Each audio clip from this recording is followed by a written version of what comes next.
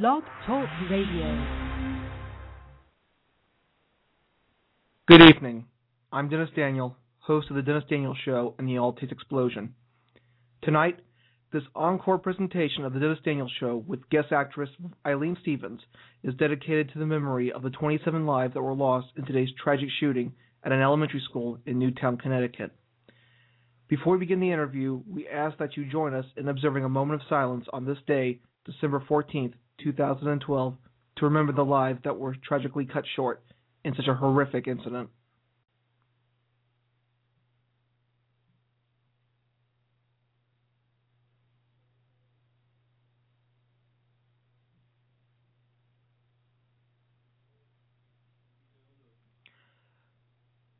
While there are many questions that are still up in the air, who could have done this, why they could have done this, it's important to remember that life is a gift, and that we must cherish each day that we are given. I thank you, and enjoy the show. Look, there's been a mistake. I didn't ask for an angel to be my girlfriend. You guys sent her to me by mistake. What do you mean you can't do anything until Monday? Yeah, I know it's Easter weekend, but what am I supposed to do with her until then? No, you guys need to get an automated menu. It's 2012. Oh, there you are, Dennis. What's wrong? You seem tense. It's nothing, Belldandy. It's just, what am I supposed to tell my parents when I bring you home for Easter dinner on Sunday? I can't just say, oh, hey, Mom, hey, Dad, this is Belldandy. She just fell out of the sky and she's with me for life. But, Dennis, that's what you wished for, and it was granted. That's what the Goddess Technical Helpline was established for. Is it my fault your number and John Pokemon's cell phone number are so similar to each other? I missed out one time and boom, while I'm washing my hands in the men's bathroom, an angel pops out of the mirror. Well, that's how it works, I'm afraid. I'm sorry that I'm a burden.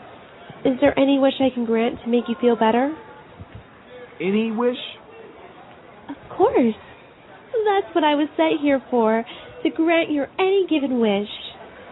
Just so we're clear, you'll grant any wish I have. Uh-huh. Well then, since you're here, and since it would be a waste of a perfectly good wish, I want you to... Go on. I want you to be my new talk show announcer. Think you can do that? Of course. Awesome! All right, it's showtime. Let's go make some magic. Yes, let's. From the Jack and John Stratter Studio in beautiful CCM at the University of Cincinnati, it's the Dennis Daniel Show. Tonight's guest, voice actress Eileen Stevens, and your announcer, me, Belldandy. And now, here's your host. He is the 2011 Bearcast Lifetime Achievement Award winner, Mr. Dennis Daniel.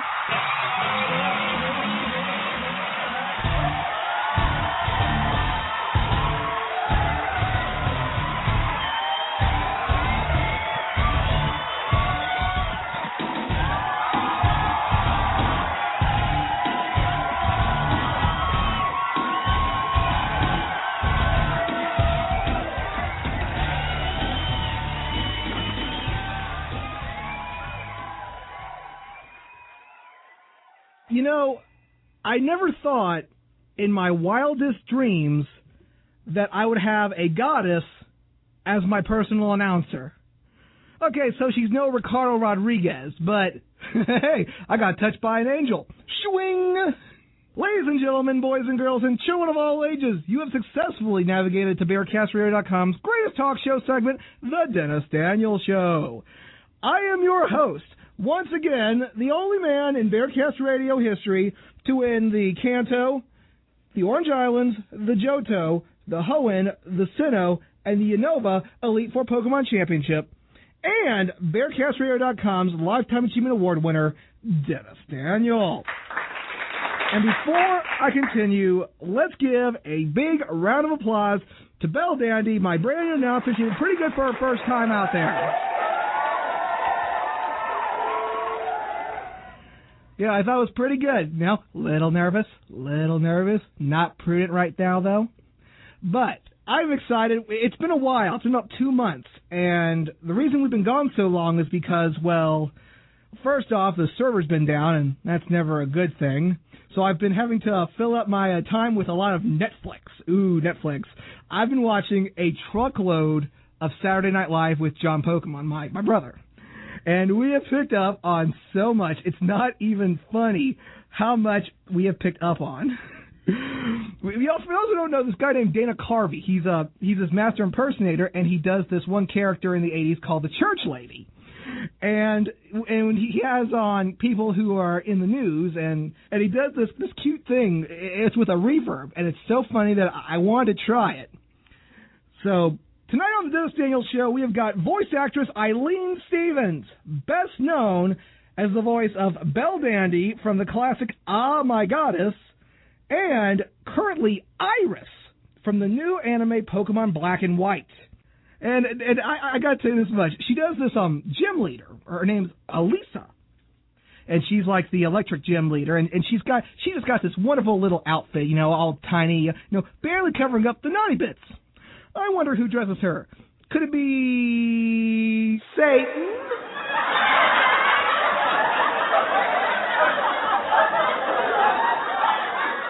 We will be doing that a lot on the show now. Wait till we get it with John here. It's going to be hilarious.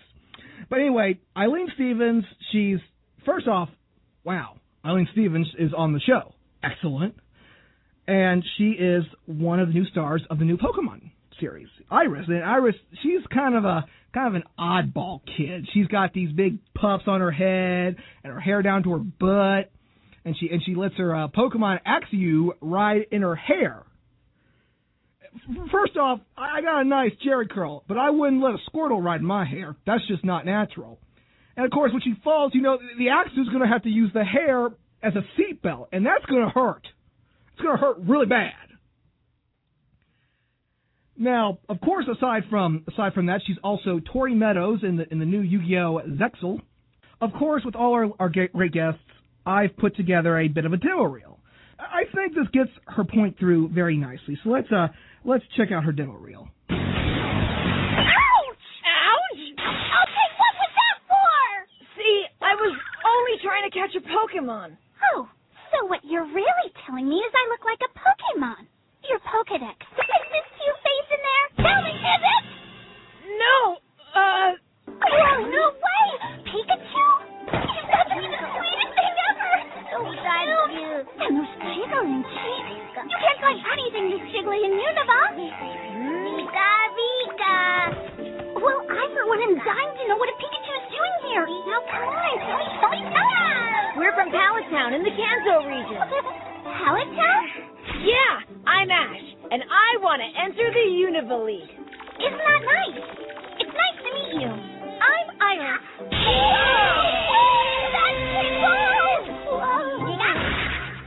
So, why do you do it, Yuma? Those dares? Why not? It's good fun.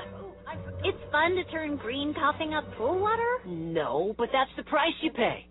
That's the key your parents gave you, right? That they found on one of their expeditions? Yep. And you know what it unlocks? Potential. Isn't that cool? Really? Think it could work on me? Nope. Why? I'm with the Goddess Helpline. Goddess First Class, Second Category, Unlimited License, and my name is Belldandy. Nice to meet you. I'm Casey Morisato. We goddesses watch over each and every one of the lives that are being led on this planet. And thus, that includes you, Mr. Keiichi Morisato. Your fortitude and unbreakable spirit in the face of misfortune, and your kindness and empathy toward others. This is truly worthy of the highest praise. Oh, right. It's nothing special, really. But it is. You have been virtuous in spite of the fact that the imbalance of fortune and misfortune in your daily life has been exceeded. And so, as a result, Yggdrasil responded accordingly. Thus, it has been determined that you have earned the right to receive heaven's grace. So did I. I received heaven grace, too. That's why I got Belldandy as my personal announcer now. My guest tonight is a up-and-coming voice actress who's best known as Belldandy from the popular Oh My Goddess series, and you can catch her every Saturday and Sunday on Cartoon Network as Iris in Pokemon Black and White. So, ladies and gentlemen, without further ado, give it up. She is the one, the only Miss Eileen Stevens.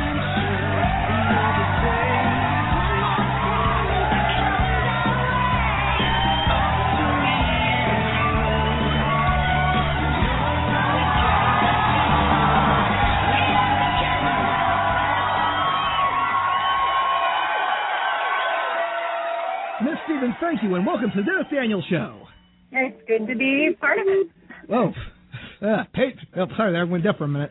But no, I want to thank you for being on the show. We have gotten a lot of requests to have you on the show, and just seeing those two roles right there, I don't see why we shouldn't have you on the show. You are the third Pokemon person to be on the program, aside from Veronica Taylor and Eric Stewart, who were on the original series. That's right. Iris, I gotta tell you, Iris is kind of a wild child, and that's why I like her, because not only is she, like, crazy, she's also got crazy hair, which is like, I got crazy hair, so we're like two peas in a pot.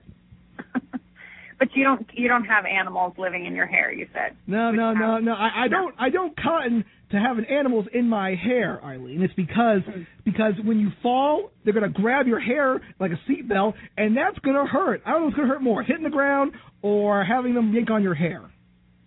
I think it could hurt. You're right. I want to see what is inside Iris's head, just so I can see if that thing is chilling out. That Axu is chilling out in that boy. It's just because it's got to have like a little couch or a little hammock or cot, and maybe a little television in there, little refrigerator with all these juices. And I've just given all these fans like 1,000 different fanfic possibilities. Mm-hmm. I would have a swing set too, and maybe a water park. If I had that much hair, and I was an animal. It's just these anime kids. It's just not natural having all that hair. How do they take care of it? I have watched that show for 15 years, and I have not seen them break out one soap bar, one bottle of shampoo, one bottle of conditioner, a comb. So, what, do they just leave all that at the Pokemon Center and we just ignore it? Or I'm just saying that personal hygiene is important when you're a Pokemon trainer. I mean, aside from doing this in the video game, you don't have much option to get your hair or your body clean in the Pokemon world, apparently.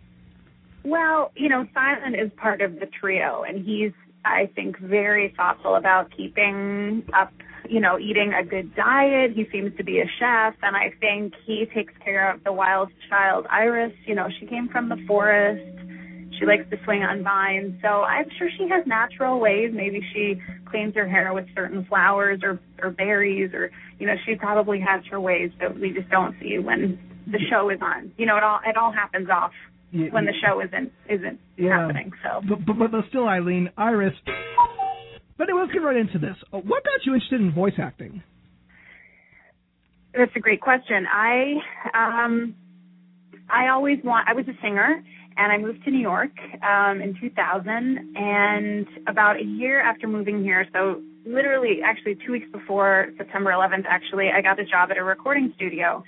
And I had been doing some shows. I did a one-person show at a few places and got this job, and I kind of worked my way up from being an assistant to being a producer-director.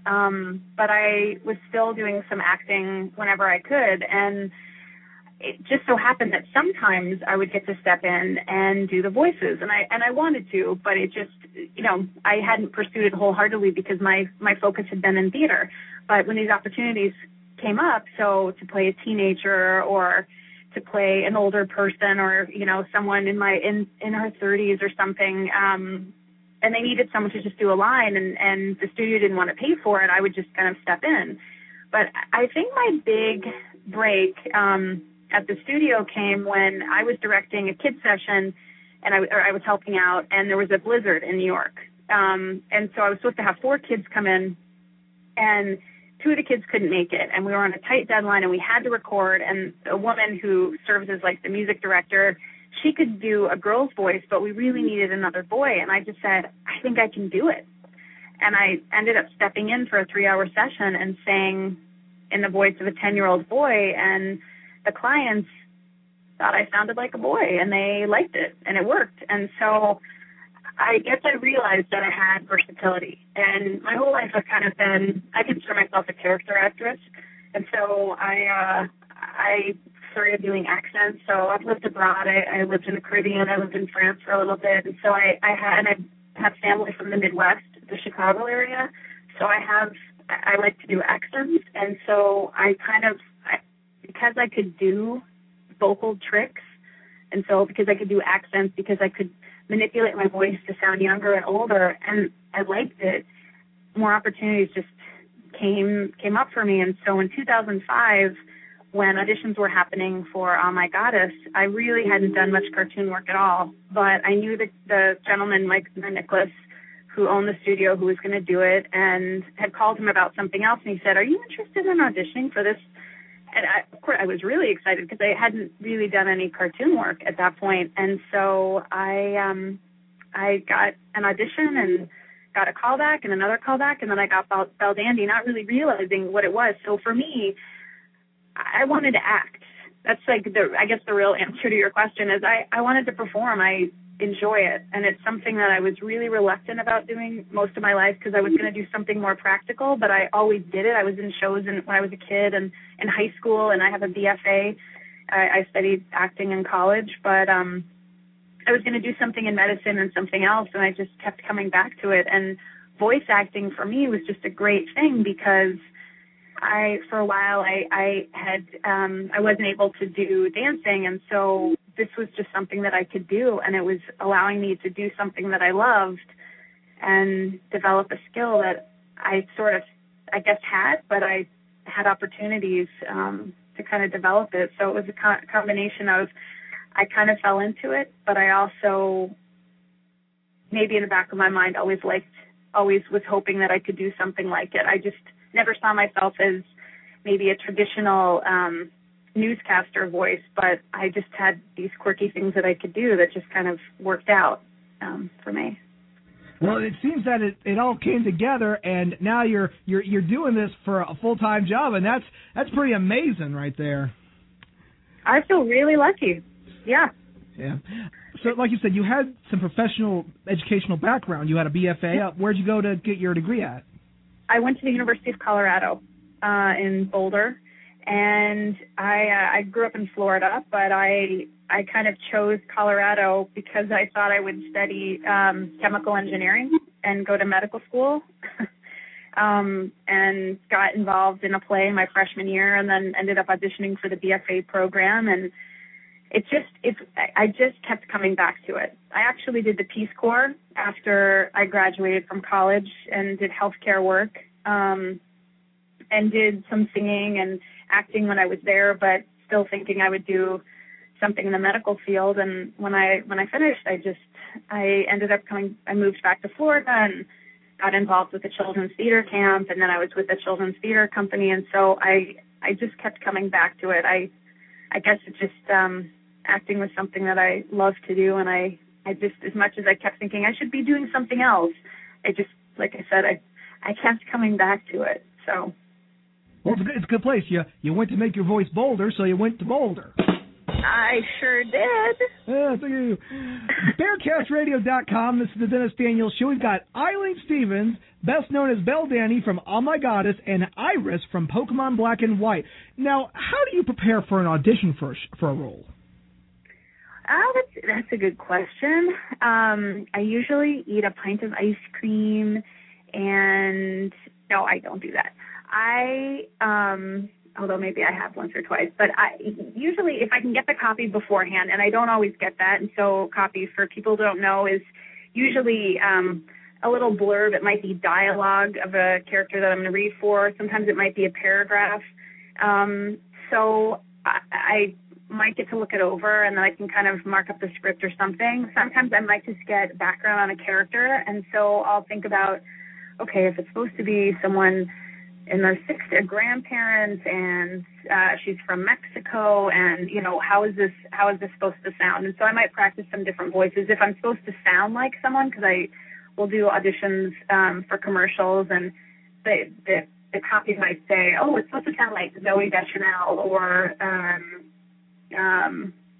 another actress who I may or may not really have vocal quality similar to, but I can work on. And so it may be everything from listening to something on YouTube to, looking at other things that might give me some indication of what they're really wanting to go for.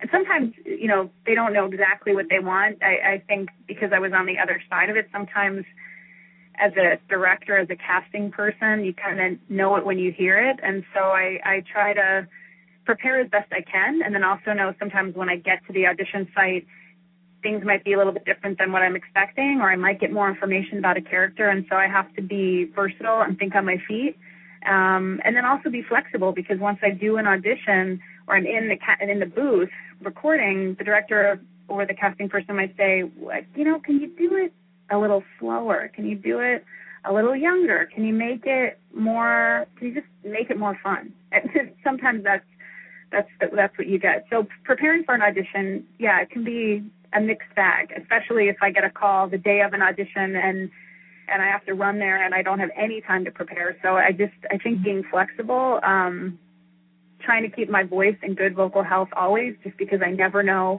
when an audition is coming up. And then if I'm lucky enough and I have time to prepare, then I can, like I said, look at the copy and mark it up. So good vocal health is really important. And staying healthy, because when you're sick, you can't fake it. I bet you do a whole lot better acting like you're sick than you would being sick. That's a very good point. I could sound very if I need to. But yes, try not to sound sick. Sorry, kind of opened up the door there for that joke. That's good. I want to hear more of the church lady. Oh, well. Isn't that special? Yeah, I love it. Special. Well, isn't that special? I love the church lady. I was really glad you tapped into that Dana Carvey nugget.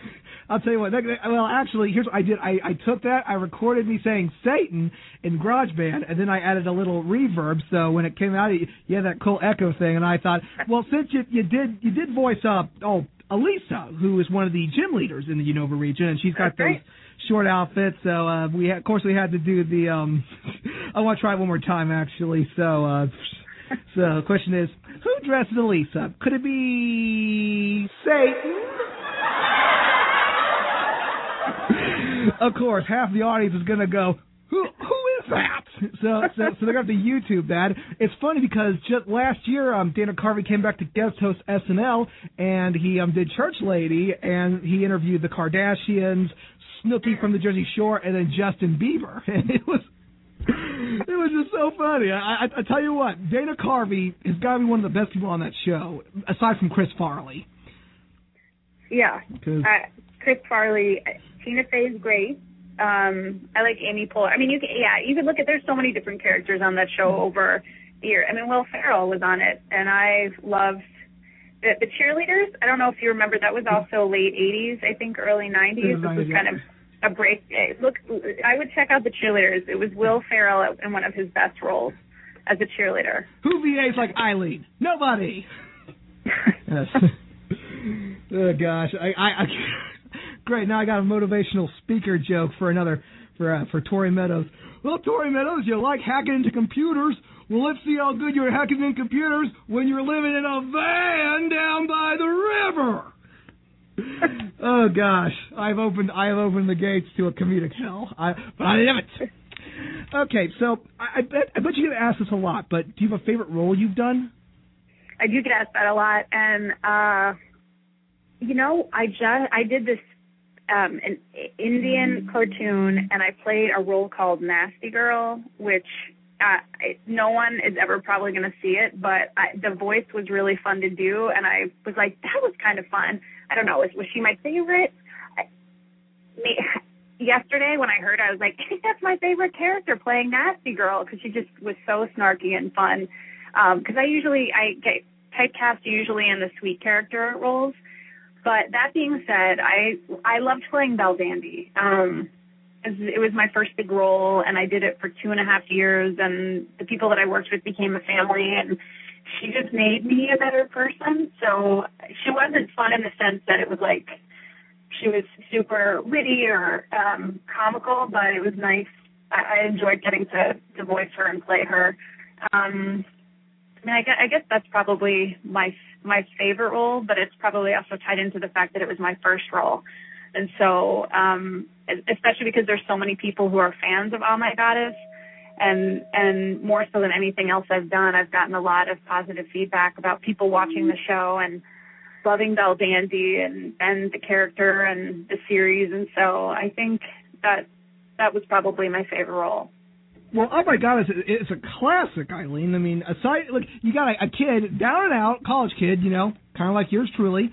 He makes a wrong phone call. Out of nowhere, a goddess comes in, thinks it's a joke, wishes that she would stay with him forever, has her staying with him forever, and on top of that, she's a babe. Swing! But, why can't I get that lucky in love? All I got to do is make a wrong call, try to get some Chinese takeout, then bada bing, goddess comes through the window. That's actually not too bad. And the storyline, of course, and you got all these crazy kids that are coming to live with them. You got Erd, who's kind of narcissistic. You got Scald, who's all technologically, and then you got that crazy chick Mara. Mara, she throws fireballs, bang bang bang, and you stop her with rock music. So many combustible elements, but overall the storyline is great. Boy meets celestial girl. Boy falls in love with celestial girl. Happens. That is true. It does happen. It's like you create it's like you put that in a beaker or something in a chemistry lab and things do explode. It just happens to explode on a cartoon. But you're right. Things do explode. So, I think Skuld, she literally makes a lot of things explode in each episode. She's always tinkering with something that goes awire. And then Erd is just, she's the sexy fireball in the episode, always kind of stirring up trouble. But the good older sister, she has good intentions. But yeah, I think it's a fun show, and I think it's beautifully drawn as well. It actually shares a lot of similarities to another show. I don't know if you've heard of a show called Tenchi Muyo. It's about a boy named Tenchi Misaki, and he has all these girls from outer space come to live with him. And of course, there's the smart one, there's the quiet one, there's the one that's starting trouble. They share a lot of similarities with each other. But of course, I don't know. Tenchi was more in high school, where Keiichi, he's a unlucky in love, good-natured, kind guy who's had all this crap happen to him in his life, and then all of a sudden something good starts to come his way. I feel that Oh My Goddess set the stage for a lot of these supernatural romance stories that would eventually come along after it. Mm-hmm. So, going to our next question, of course, one of your first roles was, of course, Belldandy from Oh My Goddess. How did you create her voice, or her character? How did I create her voice? That's also a good question. As I said, I was new to cartoons, and when I went into audition, I did audition for the other sisters, but I had been told that she was sweet, and so my voice is naturally higher or brighter. I've been told I have a bright voice. I sing, and I'm a high soprano, and so I was thinking, how do I make her sweet? So I thought about people or images that were inspirations for me, other cartoons that I had seen. But I had actually worked with Yardley Smith, who people may know as Lisa Simpson from The Simpsons. She did a one-woman show in New York, and I was her stage manager / assistant director for a while. And when she talked about when she auditioned for The Simpsons, she had said that her audition, and some of you may know this, but she literally auditioned in a parking lot with a little handheld recorder, and someone said, "Can you sound like a kid? You're auditioning for a young girl or a kid sister." And she described what she did, which was literally just pitch up her voice. And when I went into audition for Belldandy, I thought, I'll just slightly pitch up my voice. So to sound more like Belldandy, I just pitched up my voice and made her more sweeter. And so I thought that's kind of what I did. I pitched up my voice, and then I just softened her, made her a little breathier, and I thought if I was a goddess and I got to see the image, and I thought, I think she would sound like this. Not knowing, because she could sound like a lot of things, but the people that were casting it, thought that, I guess they liked my voice well enough, and they decided that that was the voice that they wanted for Belldandy. So that's kind of how I created. I used some inspirations. I used what Yardley Smith had done, and then I kind of just melded it to what the image was of Belldandy and what I thought she would sound like, and hoped that that would be the voice they were wanting. I really didn't think I had a chance at getting the role, and then when I went for callbacks, I thought, I did terrible, and I don't know if I got it right, but, obviously it worked out. So that's my process. It's highly technical. Wow, working with Yardley Smith, that had to have been a huge honor. What's it like to work with her? Is she nice? Does she have a method to her madness? Just to work with someone who has been in the voicing industry for well over 25 years, to be able to work alongside them, even on Broadway. I bet you learned so much from her. I did. She was very nice to work with. She was incredibly personable, and she was open, and so we would sometimes chat after rehearsal. I mean, we didn't really hang out so much because she was somewhat of a private person, but also the nature of her show, which you and the listeners can look up, I'm sure. It was called, originally I think it was called something else, but it eventually was called More, just the word More, and it was about her struggle with having the success as a voiceover actor, but wanting to be a big Hollywood actor success for being known for her face. So those of you who may know the movie City Slickers, she was the pregnant girl in City Slickers, which is kind of a memorable role, and she's been in a bunch of different small cameo roles, but nothing hugely popular. But she was I don't know if she really had a method. She did a lot of work at home, and then, we would come to rehearsal, and she knew her lines. She had written her show, so it was very personal, and so I would follow along with the script, but she had her lines memorized, and because it was a one-person show about her life, basically, it was very personal, and so there was definitely a process of her just kind of working through the material, but she was incredibly gracious, and like I said, could not have been nicer to work with. And I think she took some of her inspiration. When she was younger, she has New York roots, and I think I should remember this, but I think she grew up in New York. And so she was actually in some Broadway shows. She understudied Cynthia Nixon for, I think, her first Broadway show, which was interesting. But she was incredibly professional and, like I said, really nice and really gracious and receptive to when I got to direct, I was really more of a stage manager, although my title, I also was assistant directing, but I was really stage managing. But she was, if I told her, we need to be consistent or anything, she always took direction and the comments really well. So it's nice to know get to know somebody who has had so much success, who really is just a nice person. There are plenty of students here at the College Conservatory of Music at the University of Cincinnati who would love to get their break in voice acting. And after a lot of deliberation, and I've been told this. I've been doing this show for about 3 years now on Bearcast, and all the guests say that Dennis, you should try to do voice acting yourself.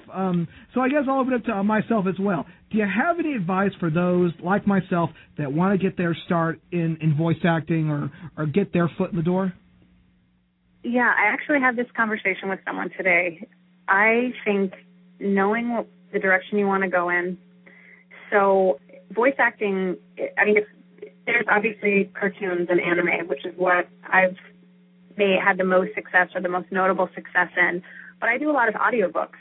And I also do a lot of educational programs. In fact, probably the most amount of work over the span of my voice acting career has been in educational programs. So kids are learning English with my voice all over the world and songs that I've sung.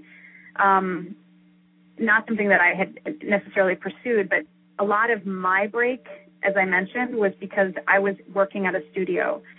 For someone who wants to break into it, there's a lot of different ways you can go about doing it.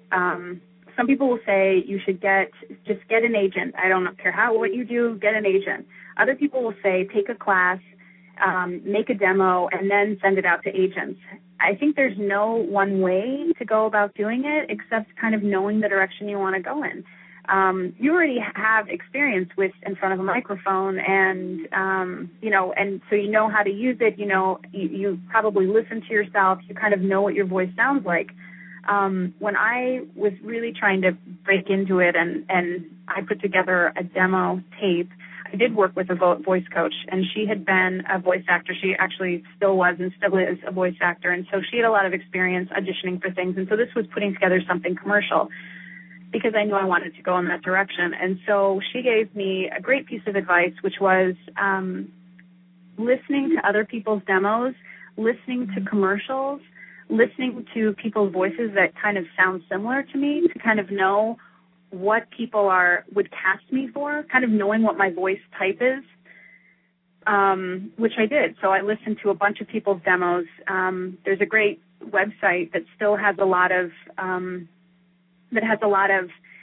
agencies on there. It's called voicebank.net, and you can hear different agencies, or you can go to specific agencies and just click on their website and hear what the different talents sound like. I knew that I enjoyed cartoons and I wanted to work in that, and so kind of knowing what the different voices are out there definitely helped. So for me, it was about making a demo. It was about following up with my connections that I had made at a recording studio, so I kind of had an in.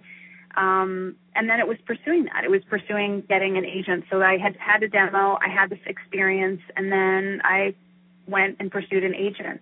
For people who don't have any of that experience, I think a good route would be taking a class, so that you're maybe with a beginning class with somebody who may be an agent or someone who has some experience working in voiceovers, whether they could be an acting coach or a teacher from the University of Cincinnati or another school who has some experience, and then working with copy. And so, seeing what you do. Do you have different voices that you can do?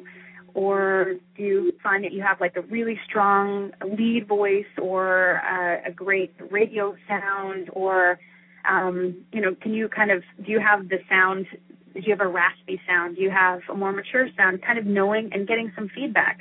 Read some copies, try out some characters. A class is a good way to do that, because you can hear what other people are doing, and it also takes off for me, I've definitely had periods of I get anxious about it, and when I started out, it wasn't easy. I made a lot of mistakes, and so a lot of it is just people say, well, you can't get it in, but a great way to get it in is just taking a class, because you're with other people who are starting out. I would recommend taking a class with somebody who might be an agent or somebody who does have casting experience, because they'll talk to other people, and if something comes up, regardless of where you are, they might pass your name along. The big locations for voiceovers, obviously the major cities, cartoons, LA is really big, Dallas, Austin, New York.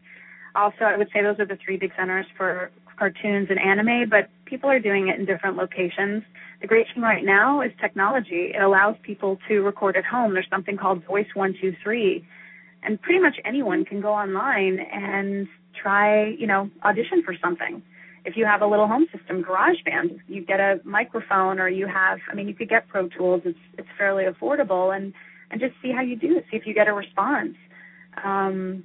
I'm a big fan of taking a class or working with someone to get a little bit of feedback and direction, but definitely one of the best pieces of advice that someone gave me was, which direction do you really want to go in? And I don't like to be pigeonholed, because I like to think that I can do a lot of different things, and I like to try different things. And so I am working in audiobooks, and I am working in cartoons and anime, and I do promos, and I do other things. But my end for me was doing this educational stuff, which is very clear articulation or diction, and being able to do a nice range between teen kids to middle age. And so that was kind of, because I had an in, I did that. And so I'm saying a lot of different things, but use your resources, think about the direction you want to go in, and don't be afraid to try it. Every city, if you're in a smaller metro area, there's going to be radio. There are regional ads that you can audition for. It may not be the national markets, but there may be. There may be a company that's auditioning for a certain product, or there may be a campaign. I know Atlanta also has some agencies, but there's work everywhere. And the thing is with voiceovers, there's so much that are voiceovers from. You go to a museum and you hear a voiceover. You call up an office and someone may have a voiceover. They may be the voice of Stone and Lawson Law Firm or something. So, which I've done too. I've done voiceovers for law firms. So I think, and you have to be you have to be bold and at times relentless and not get discouraged, because there are so many people that want to do it, but it is fun, but you do have to think of yourself as a business and kind of make a plan and just see if you like it. So I think there's room for people who want to do it. It's just a lot of it is taking initiative and taking a step forward. And, thinking about the talents, like you said, I'm not surprised people have said, Dennis, that you have some talents. I can hear it. You have a lot of good vocal variation, which is great. And you can use that definitely in cartoon work, and to have that vocal flexibility and to be animated is really attractive. But selling a product to voicing a character. So I hope that's helpful. No, it helps on a lot, Eileen. That's very nice of you to say, because. But I don't know, because I really want to go into radio. I've booked myself as Cincinnati's next big radio personality. But I would not mind getting my hands dirty and doing voice acting if I could get my, just the problem is that the market's not looking really good right now, because, the economy's in the, and it's just, it's going downhill, and I don't have the money right now to be able to afford the expensive lessons or the coaches, because I know that there are a lot of voice actors out there that do offer these classes. One person example being back in 2009, our first ever guest was Pat Fraley, who did Krang from the original Teenage Mutant Ninja Turtles. He offers voicing classes, and people can go, but they're like $700, $800, and on a less than $150 a week salary, Eileen, that's kind of out of my reach. But you could go to Voice 123, and I think it's free to sign up. And if you have GarageBand, you can audition for stuff. The other thing is find out what the recording studios are where you are. See what they're doing. Call them up. I would say call up and find out. Are they doing educational programming, which is a very easy in, because it's not that dynamic. It's not as competitive. They may not be, but maybe they do spots for the local car dealerships or something, and they need a voice. A lot of it is just calling and calling again and emailing and following up and saying, oh, and by the way, I volunteered my way. I mean, when I moved to New York, I was living in a closet basically, and I did for a long time. I bike around the city. I save money that way. I don't take cabs around New York City. I bike everywhere, in part because I'm an environmentalist, but also because that's my way of saving a little bit of money. But I followed up with people, and it's not something that I enjoyed doing, but you don't have to have a lot of money, and I think classes are wonderful, and I wanted to make that point, but be creative is what I want to say. Because there are always jobs out there. And I know it's really easy to hear the message, especially because I love getting news, and I'm tuned into NPR and New York Times, and I constantly get the update of, there was something, even on my phone, I have an iPhone, but it says something like, jobs are up, but, the percent rate, there's still unemployment. But the thing is, when people aren't working, they're doing more entertainment. And that's the bottom line. People are gaming. Games especially, the voiceover work for that is everywhere. I mean, people are making games all over the country, all over the world. And especially if you can start making contacts, then your name might be passed along to someone. But wherever you are, they're doing voiceovers. It may not be, like I said, the Bush Beer commercial or something, or a national campaign is what I said, like Bush Beer or something. But they're going to be they're doing spots there, guaranteed. I ended up doing a spot when I directed an audiobook in Louisville, And when I was there at the studio, there was a snowstorm. Me and snowstorms, I seem to be a winter person apparently. And the young girl, she was a kid. She was 8 years old, 9 years old, couldn't get there because of the snowstorm. And so they said, gee, we know you do voiceovers. Can you step in? And I was like, absolutely. Which, it was a local spot. It was a regional spot. So I want to keep you positive and the listeners positive because there are always ways to have an in. And I look at Ryan Seacrest. I read somewhere that he started, I think he's from Atlanta or he's from Georgia, but he started off in a radio station sweeping the floor. And now look at him. So it's just, there's always a way to get an in. But I think making connections, there's a way to make an in without spending money. I was a professional volunteer as a Peace Corps volunteer, and I've volunteered much of my time, most of my life, in part to volunteer, and then also because I didn't have the money to pay for things, so I would find alternative ways, especially in New York. I love going to shows. We volunteered. We couldn't afford to go to a show, but we could usher. So that's how I saw a lot of shows when I first moved to New York, is I would usher.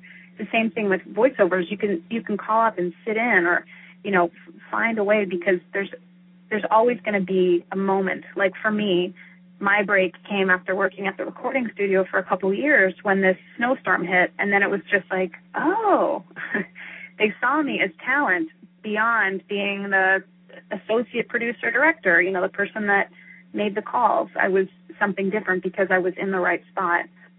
But it took time and it took work to get there.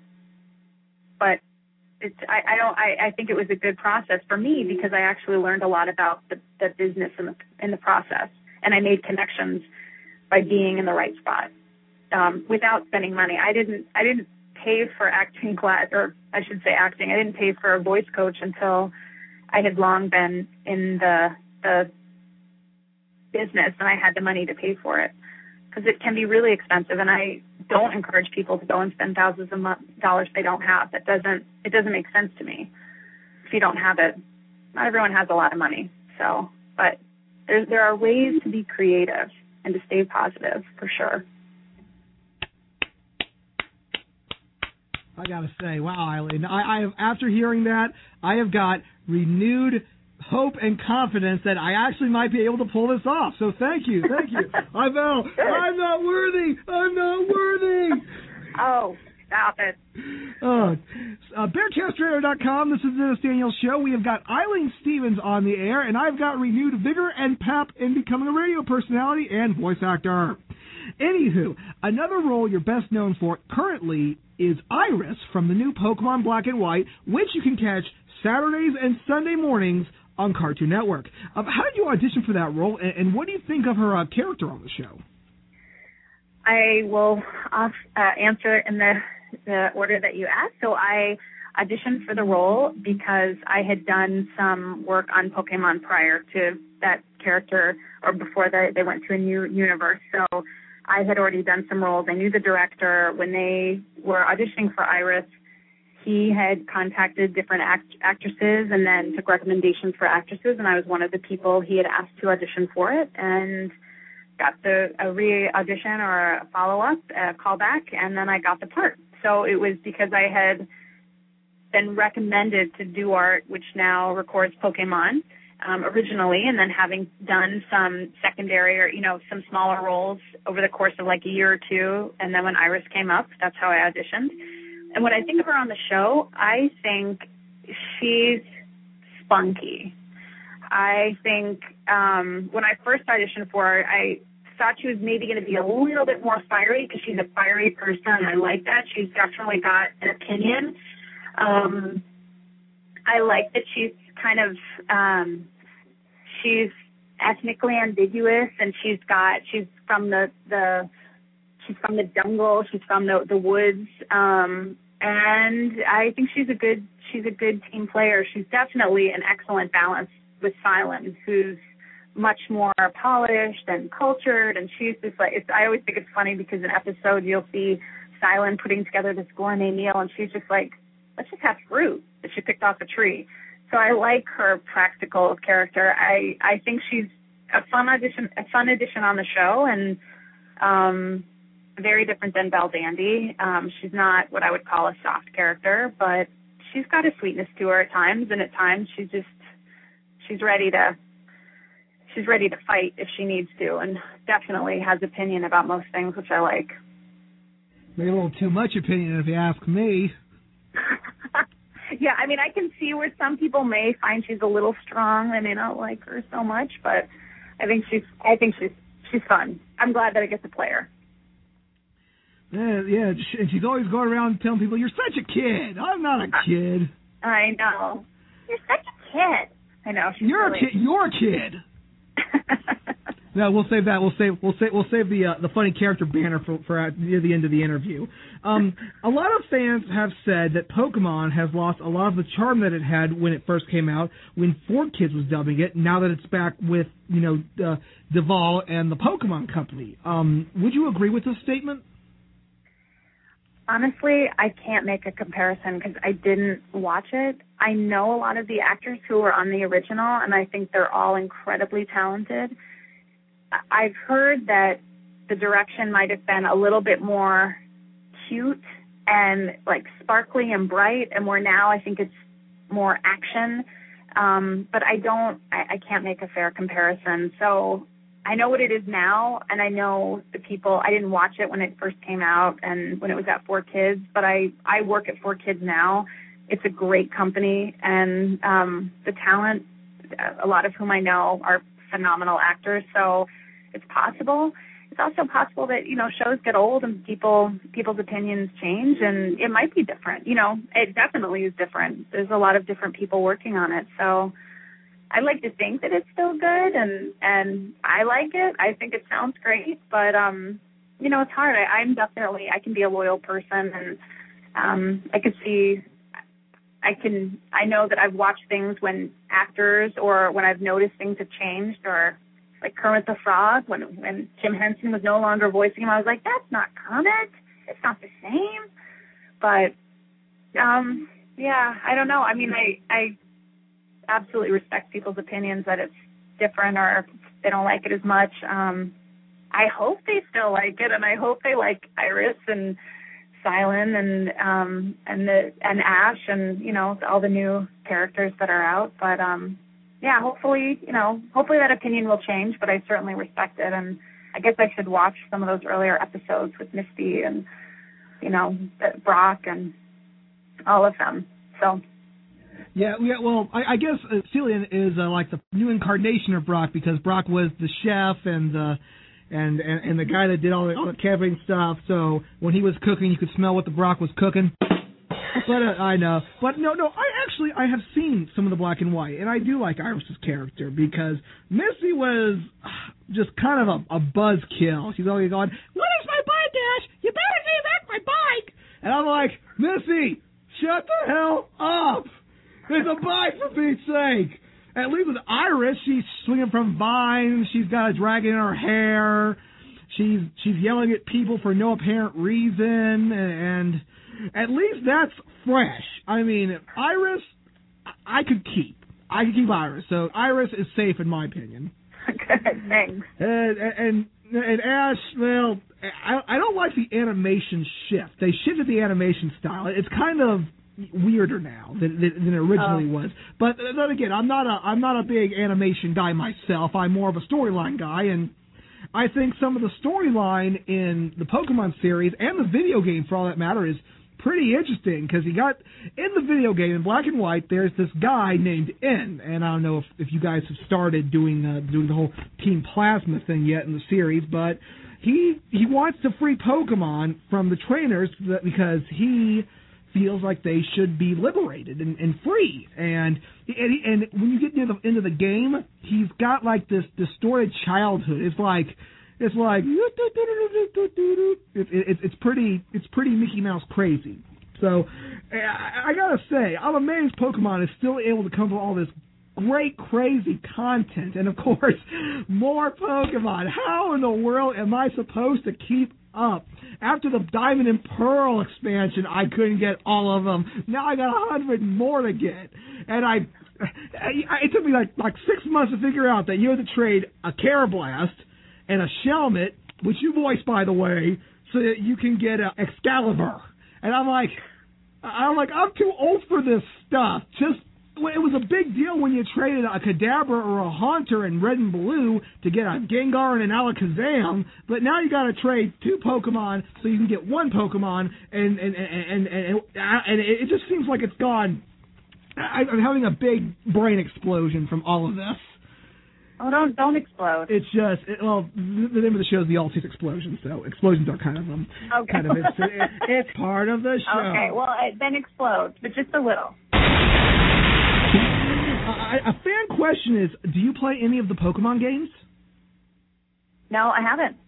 I'd like to, though. You should, because if you get white version and you get to the last gym, guess who the gym leader is? Who's the gym leader? Iris. Oh, then I have to play. Yeah, I don't know where they got that idea from. A little kid, and it's a little kid with these level 50 Pokemon. I'm like, oh. Okay. Enough of crazy Denny mode, and now it's back to the interview. Now, aside from anime, you've also done some theater, like you said, and one show that stuck out was The Tragic and Horrible Life of the Singing Nun. What was that like to work on, and can you tell us a little bit about the story of it? Yes. Oh gosh, hopefully I can remember. So, what was her name? It was based on an actual nun who was a singing nun, and she had a horrible mother who was domineering and oppressive, and she became a nun, and she had this hit song called Dominica Nika Nika. Dominica Nika Nika. You can look it up, you can hear it. But she ended up, I believe, leaving, and she had a lover. She was a lesbian, and then I believe she committed suicide. It's very, very depressing. I don't want to sound all depressing on the show, but she did not have a good life, even though she had this really sweet song that was a huge success in the 60s because she was the singing nun. But it was the backstory that here she was. She had a female lover. She left the nunnery, the convent, and she ended up killing herself by taking drugs or overdosing or something. So it was the sunny face of the 60s, the singing nun, right? Those of you who may know, there was a TV show called The Flying Nun, and so there was this very idealized idea about what it was to be a nun and wearing these crazy habits and everything, when in fact, the backstory was that it could be very tragic, and in her case it actually was. Working on the show was really fun. I actually played her, the main character, during a workshop or a reading, and then I got to perform at this workshop in front of a bunch of Broadway people singing one of the title songs. And then when we did it for the New York Musical Theater Festival, they ended up going with another girl who was incredibly talented to play the lead role. And so I kind of played a bunch of different roles, which was fun, and it was a great show. And so it was incredibly campy. The cast was great. The story was told through not transgender. A man dressed up as a woman. He was a man dressed up as a nun, and he's 6'1", and then he wore heels, spiked heels. So he was like a 6'4" nun telling the story. So it just was. It was very funny. I played her mother, so I wore this crazy wig, and I wielded a big baguette because she was French. And so I intimidated her and sang this horribly mean song. And I mean, it was very over the top because it was truly a very sad story, but the writer and the lyricist and composer, they just made it into a very campy musical. And so when we did it, it was a fan favorite. I think we were like fan favorites of the festival, and there was talk of an off-Broadway run, and it didn't go anywhere, unfortunately, but it was a great show and lots of fun, and the music was pretty memorable. It's just, you can only do so much with a horribly tragic story, and somehow they made it actually funny. So It did work. It just, unfortunately, it didn't have a life beyond the festival. That just sounds so sad. Jeez. It sounds sad, but I tell you, people were laughing. Maybe they should have done a Broadway play of The Flying Nun. Yes, but then, this one had a lot of substance to it. People like a little substance. If everyone's just like super happy and there's nothing really going on behind it, then you're like, really, what happened? No, it was horrible and tragic, but that's why with a title like The Tragic and Horrible Life of the Singing Nun, it's an incredibly long title, but you don't forget it. They could have just put down The Life of the Singing Nun, and that could. They could have, but I think Tragic and Horrible Life of the Singing Nun. It has a ring to it. Yeah, but wow. I mean, I feel sad all of a sudden. Wow. Okay. No, break out of that. Right. So, what is it like to go from theater to voice acting, and do you prefer one over the other? I'm not doing a lot of theater right now. The difference between, and unfortunately, I'd love to get back to it. The difference between the two, obviously, is one is highly focused on one aspect of your person, your voice.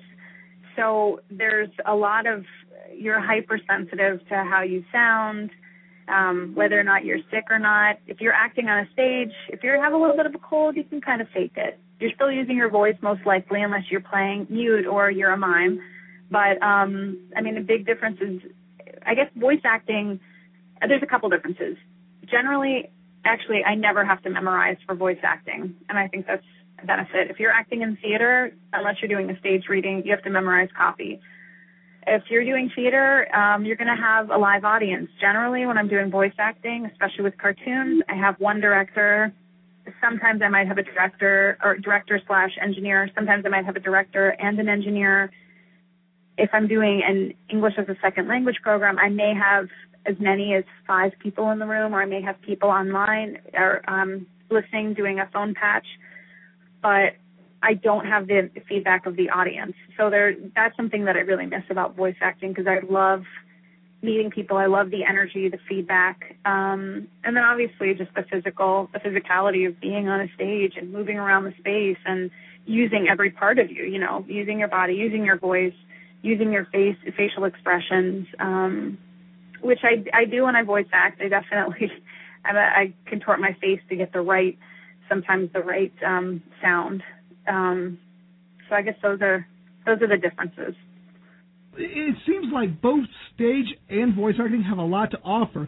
It's kind of like a Venn diagram. While one has something that the other doesn't, if you overlap them, there's something in between that they both share. And I guess for that, it would be, of course, one of them being passion, because whether you're doing a show in front of 1,000 people, 100 people, 2 people, you got to have the same amount of passion that you would if you were doing a bigger show. And I assume that when you do the voice acting, you bring that passion from the theater into the sound booth so that you can bring that emotion, that raw energy, and portray these characters in a way that, that they should be portrayed. Yeah, but I would also say that when you're in front of an audience, when you have the physical presence of people, there's a chemical reaction personally. So sometimes it used to be if I was doing public speaking, when I first started doing public speaking, I might have slightly dry mouth. I might shake a little bit. I might my stomach might hurt because I was nervous. I don't really get that so much when I'm acting, but it might be because I've been doing it so long at this point. I probably did get nervous before I would go and do an audition or do recording. But there's a big difference when you have a crowd of 50 people, 500 people, as opposed to one person.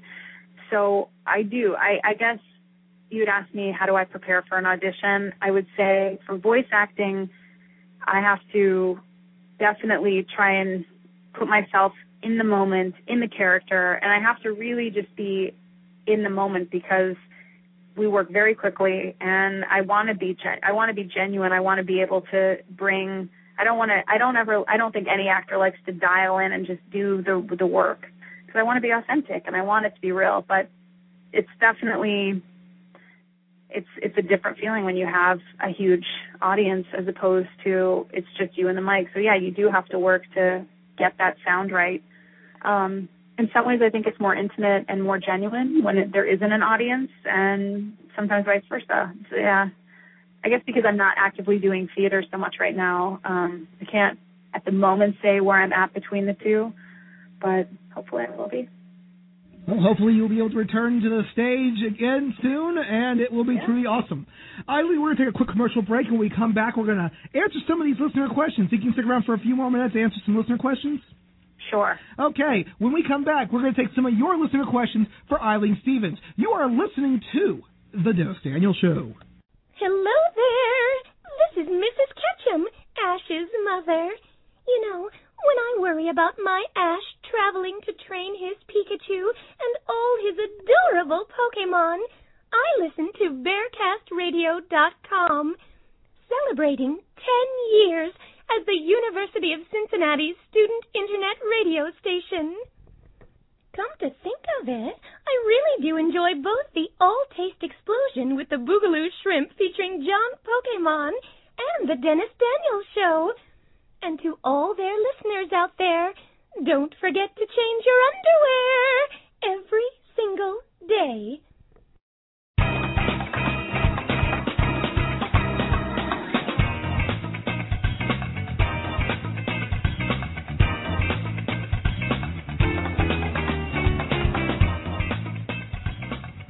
And we are back here on the Dennis Daniel Show. We have got Eileen Stevens, best known as Iris from Pokemon Black and White, and Belldandy from Oh My Goddess. So without further ado, we have got a whole bunch of these questions. Our first question comes from Andrew Chris. Eileen, in Pokemon, Iris likes to say to Ash, "You're such a kid," and Tori in Yu-Gi-Oh! Zexal likes to say, "Yuma," when Yuma is in danger. Does it get annoying that you have to say those same lines over and over again? I wouldn't say annoying. Predictable. I think I don't mind just saying what's on the copy, but I also enjoy it when sometimes they change it up a little bit and I can say something different. That's a very ambiguous answer, but yeah, maybe sometimes. I would never say it's annoying. I always love when I have a little more copy than less. So if I say Yuma 15 times, I don't mind. And if I say you're such a kid 20 times in a show, I don't mind either. It just means I get to do a little more work, and it's never the same, hopefully, each time. But I do like it when they change it up a bit. Well, it's kind of like a catchphrase, like every time that Iris goes, "You're such a kid," you should have like some kind of like a audience laugh track or something, like a catchphrase, like "You know you'll want me, baby," and then you have the canned laughter. Maybe trying to make these shows more like a sitcom, maybe that'll get some more people to watch the show. Oh, that's good idea. I'll bring that up with the director. Yeah. Tell Pokemon Company that I think that'd be a little more enjoyable. Okay, another question from Adam Fisher. When you were asked to do the twins Leo and Luna from 5Ds and even 3D Bonds Beyond Time, the movie, which we had Greg Abbey on last year, very nice, by the way, did you hear any of Cassandra Lee Morris's old reels for the character? And also, which one of the twins did you enjoy voicing the most? Yes, I did hear Cassandra's voice for those characters. In fact, that was a big part of my getting cast because they thought I did a close match to it, although I don't sound exactly like her, but they thought my sound was similar to what she had done. So I listened to it many times, especially when I first started. We would listen to it a bunch of times to make sure I was as close as I could be to her sound. And of the two, Leo was, I always like it when a character's got a lot of spunk, and Leo was definitely pretty fun. So I like them both, but I'll go with Leo. I don't know. Luna she seemed more like she knew when something was over Leo's head, and Leo was she did. She was smarter, but that's what made Leo more fun because he was a little out of it. Where Luna was definitely the Lisa Simpson. She was a little bit. She had things. She knew what was going on. Where Leo was just kind of a hothead, and he didn't always know. But it was fun. I enjoyed getting to voice them. So I like them both. It's kind of hard to say one or the other, but maybe eking out Luna for Leo. Our next question, this is actually from an anonymous user. Which character do you think you most resemble personality-wise? Oh, wow. That is tough. It's a popular question on the show from the audience, apparently. Which character do I most resemble? Kind of a hybrid. Because I've done so many kids, and I'm just barely an adult, of course. So it's very recent being a kid. But I feel like it's probably a hybrid of the characters that people know that I've voiced. I mean, I would almost say a mix between, no, I can't say that I'm really Belldandy, but I'd like to say that I aspire to be a good person like her. I think I'd like to say that I'm pretty good at picking up on situations and social cues and like figuring stuff out sometimes before people do in the way that Luna was or is. And I definitely have some spunk and fire, I'd like to think, that in the way that Iris has. So it's a little bit of a blend between those three. Well, that's also a popular answer because we've had a lot of guests, and they just can't pick just one character. There have been characters that have defined them throughout the ages, but there are also ones that, you're more like, your attitude-wise, more like responsibility-wise. You got to take them all, put them in a little compactor, push them together, boom, pops out Eileen Stevens. In a sense, it's a hypothetical, of course. It's a hypothetical. I mean, maybe I could even say Tori. I think Tori, but she's still pretty young. But she's definitely got spunk, and she's a smart girl. I like to think that I'm smart, but doesn't always know it. And definitely, she probably likes Yuma maybe a little bit. It's hard to say that I'm like a cartoon character because they can have depth, but they don't. I feel like there's always a little something that maybe that I have a little bit more than just one cartoon character. So I see why other people would pick a group of characters to say that they're like instead of just one. Yeah, your character's got spunk. I hate spunk. Oh, you hate spunk? No. That's a joke from Mary Tyler Moore from Lou Grant. It's a joke. He goes, "You got spunk. I hate spunk." I guess that's more of a dated reference than an SNL joke. I thought it was set up. I set it up. I had to swing and hit it. You set it up nicely, and I totally went over my head. I did not know what you were referring, but I like it. I'm gonna have to watch Mary Tyler Moore. Yes. Curse you, me TV. Okay. Our next question is: are there any other new series that you're working on that you can talk about besides Pokemon Black and White and Yu-Gi-Oh! Zexal? Unfortunately, if I was working on a new show, I wouldn't be able to talk about it. Story of my life.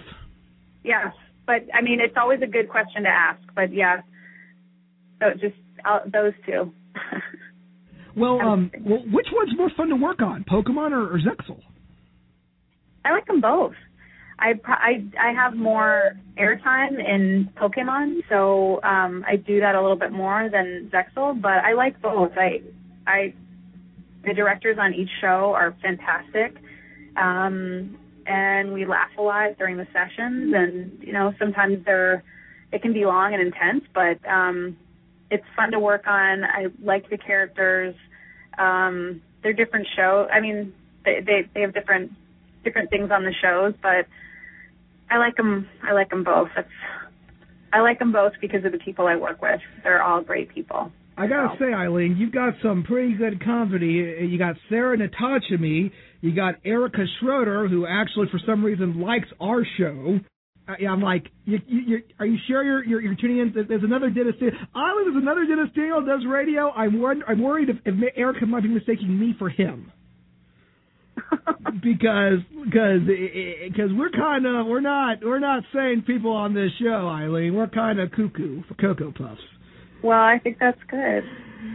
Yes, but I'll tell you what, a lot of people say that they don't like Sarah as much as they did Veronica, but you know what, I gotta say, the girl's doing okay for herself, and she's the lead role. She had the lead role in a hot show. Hate is gonna hate. Hate is gonna hate. Is that what you said? Hate is gonna hate. You're right. They will, and yeah, I think she's doing a great job, and it's a lot of work, and she's been doing it for a couple of years, and I think she stepped in at a pretty young age, and it was a big role to fill, and Veronica Taylor is so talented and so wonderful, and but I think Sarah's done a great job too. So as I mentioned before, I can be a loyal person, and when something new comes up or something changes, I'm usually slow to like something new, and sometimes I may just decide it's just not as good, and I don't like it. It's not for me. But I think I agree with you. I think Sarah's done a great job, and she is a model, so it's not bad. Yeah. And the one thing I do like about Black and White is Zora, the little Pokemon that can turn into people, but you don't know that it's Zora because they don't talk. And even when she does talk, she's doing that. He's doing that.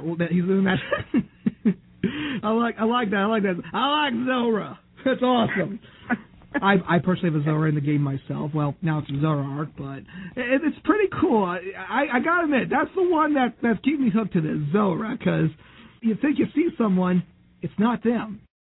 Our next question is, are you going to any conventions in 2012? Any going to make the convention debut scene yet or anything? I'm not, actually. I was possibly going to go to one in Daytona, which I'm not able to go to, unfortunately. I've only been to 3, and which I've enjoyed. PariahCon, which was new last year. I think they're having their second one this April. I also wasn't able to go. Don't know if you know, but I'm finishing up graduate school for speech-language pathology, and so the last 4 years I've been in graduate school while I've been working. So I'm looking forward to a little break from school and working kind of 2 jobs. But I've been to PariahCon, I've been to EXPCon, which is in Jacksonville, which is a great con. That was my first one. That was in October of 2010 that I went to. And last fall, I went to the first ever RockCon, which is in Rochester, and a great group of people organizing it. And so those are the 3 that I've been to, but I'm not scheduled to go to one this year. Hopefully I will be able to go to one, and unfortunately, like I said, I'm not able to go to the one in Daytona, but I'm sure it's going to be a great event. Looks like some people who are con chairs who are listening to the show might have a little incentive to get someone pretty good. And guys, I'm giving her a personal endorsement from Dennis Daniel, the Cult of Personality. Eileen Stevens is the girl with the plan, or the woman with the plan, and she's got a voice to boot. She was Belldandy, for Pete's sake. If that's not enough to get you to a con as a guest of honor, Eileen, I don't know what is. Maybe they'll have that ukulele guy again. Ugh, him and his ukulele. That's nothing. Let's see him do some voicing. Let's see him do that. Let's see. Okay. I can do a kazoo. I can sing with my mouth closed. That's a fun part. See, she can sing with her freaking mouth closed.